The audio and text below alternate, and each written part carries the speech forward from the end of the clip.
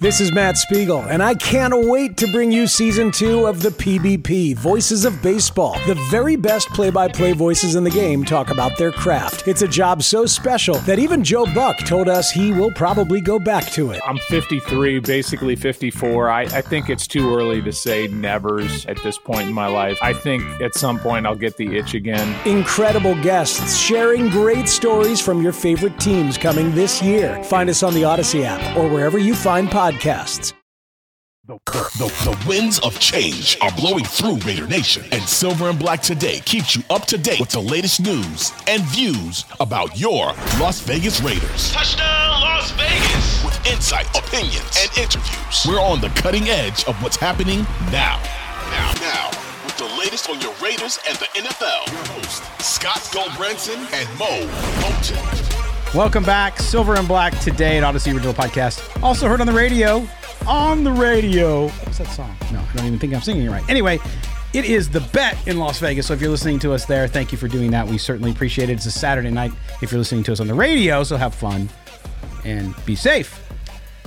I am Scott Branson. I am your host. I am also accompanied by my guy, my partner, my colleague.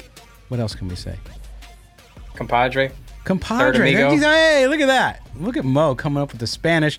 Mo Moten, senior NFL writer at Bleacher Report, also Raiders columnist up at sportsnot.com, where I also work. Yes, you can find my stuff there as well. Follow Mo on Twitter, MoEMOTON, the site formerly known as Twitter. I got to get used to that. And I am at LV Gully, and we're going to talk Raiders football. Raiders preparing to go to Buffalo. You know what's real interesting, Mo? Have you seen the discussion? Well, the Bills are hurting, man. They're going home. They're hurting. And then you got the other half of the audience saying, oh, they're going to be pissed. They're pissed. They're going to come out and want blood. I think the reality is in somewhere in between, right? Because, you know, when you have a situation like you saw in New York where the Jets are as low as you can be because of the Rodgers injury, and then they win the game on an incredible play, they come back, they stay in, you get shocked by that. It shocks your confidence. It kind of takes you back. Now you get to go home and try to lick your wounds a little bit. But I think it's both sides of that is overrated. The Bills on paper, and again, everything's on paper, are a better team than the Raiders. I mean, all you got to do is look at the last couple of years.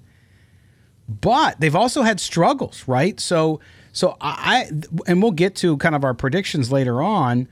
But the team, the Raiders preparing for the Bills, I think, have a little bit of an advantage just because they haven't had much of the drama. They're coming off a win. You always feel better off a win, right?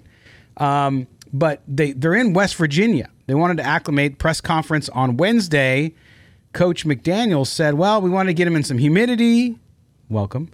Get them in some humidity. We wanted to get them on East Coast time zone early because we know the stats, Mo, with West teams going east. It's not good. What do you think of this whole idea of theirs going to West Virginia and practicing out there?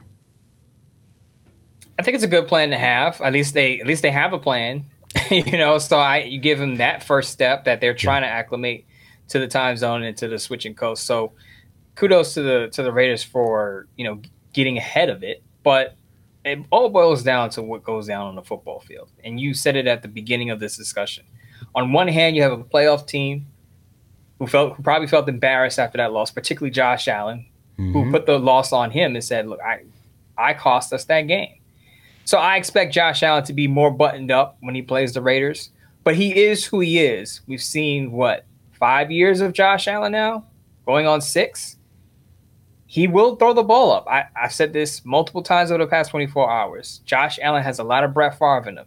He's going to do he's going to make some spectacular throws, but he's also going to give you a chance at least 2 or 3 times in a game to get an interception. And the Raiders, once those opportunities come, the Raiders have to take advantage of that. Whether it's Trayvon Merrick on the back end, whether it's Marcus Peters or Corey Bennett on the boundary, whether it's Nate Hobbs or Divine Diablo in the middle of the field. When that time comes and he throws that ball up for grabs, you have to make a play on it. Because what did we hear a lot this offseason?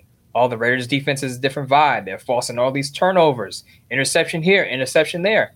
Well, they're going to have the chance to show it on the field with Josh Allen, who is a turnover machine. He's had 9 interceptions in the last 5 games. What you saw Monday night is not a blip on the radar. This is who he's been, especially after Brian Daboll took the head coaching job with the New York Giants. Yeah, and I was going to mention that too, my friend, because it's interesting now, especially, and hopefully I'm not being too critical here, because I don't mean to, because I respect people who work in our business and spend a lot of time working hard. But now you have NFL teams have their own media arm. You have the NFL Network, which I'm a daily watcher of. I listen to NFL radio on satellite radio. I listen to all the stuff. It's great stuff. But it also is pre-produced. So we've been hearing about Josh Allen and the Buffalo Bills. And I'm not saying, I said earlier, they're a good team, very good team.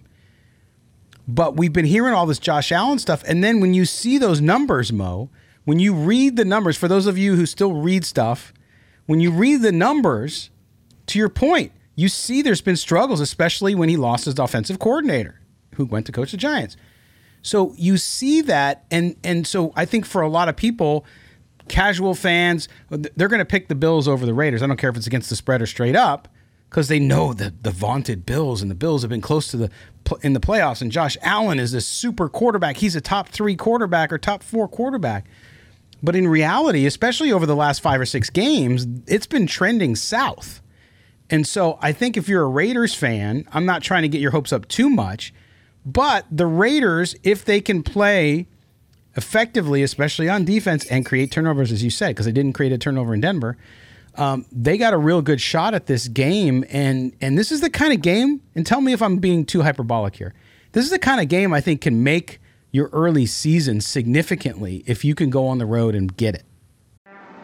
What up, y'all? It's your boy Danny Green, 3-time NBA champ. You either rooted for me or rooted against me. Join myself and my co-host Harrison Sanford on the Inside the Green Room podcast. It's a podcast that brings you never-before-told tales from the locker room to candid interviews with basketball legends to breakdowns of what's happening in the NBA right now. Whether you're a diehard fan or casual about your hoops, this podcast brings you the game like never before. Follow Inside the Green Room on the Odyssey app or wherever you get your podcasts.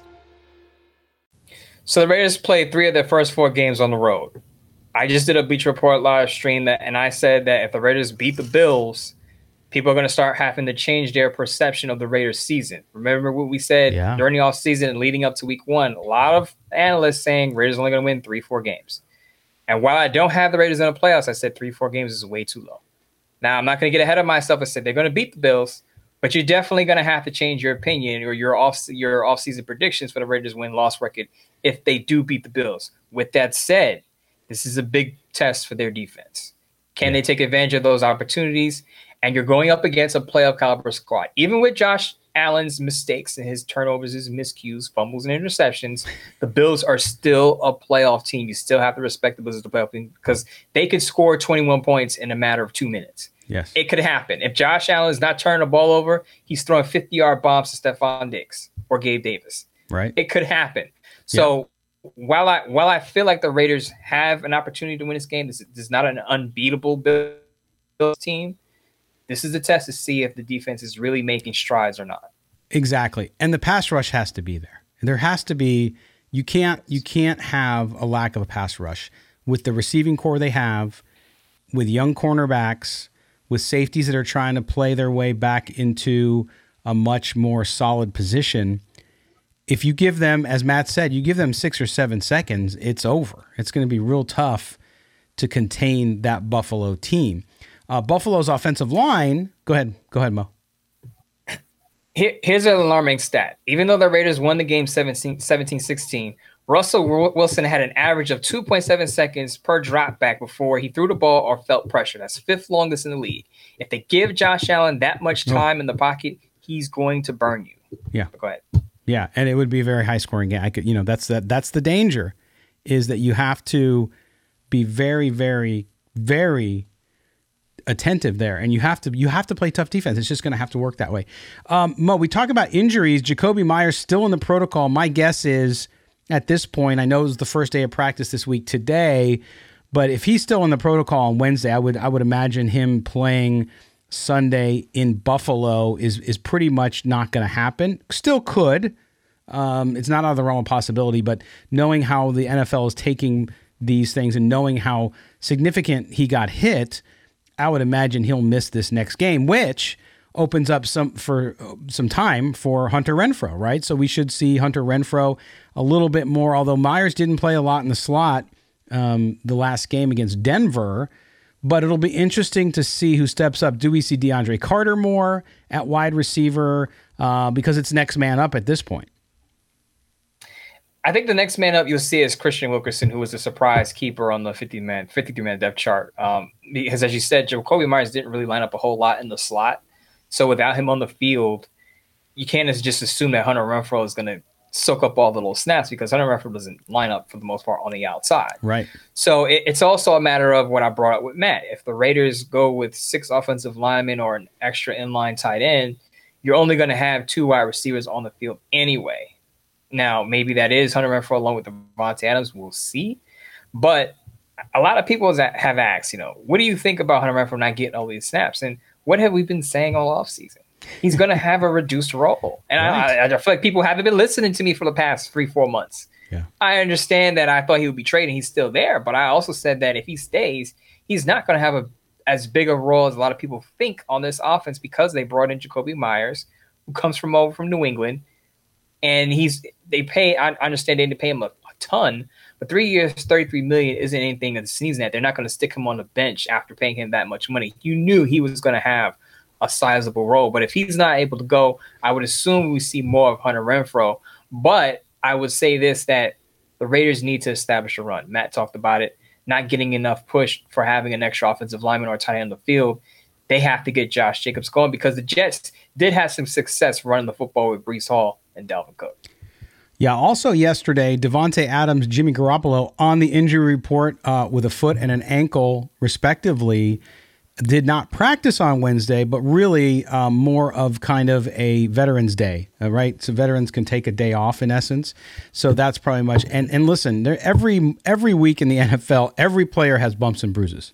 So I'm assuming with Adams, because we didn't see him adversely affected during the game at all, best we could tell. And of course, Garoppolo had a couple run-ins with Denver defenders, and with that foot, especially surgically repaired, and the ankle, I can imagine, it's just going to hurt for a while too. Anyway, as he plays back into game shape, not really worried about any of those injuries at all, Mo.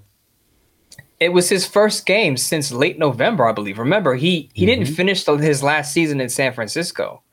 He got hurt late November, early December, missed the rest of the season. He had some days off in training camp. You have to, I think it's at least plausible that he's going to get those veteran days off during the season. Yep. Whereas Davante Adams, I don't know where he got nicked up at. I know he had an injury during the offseason, I believe.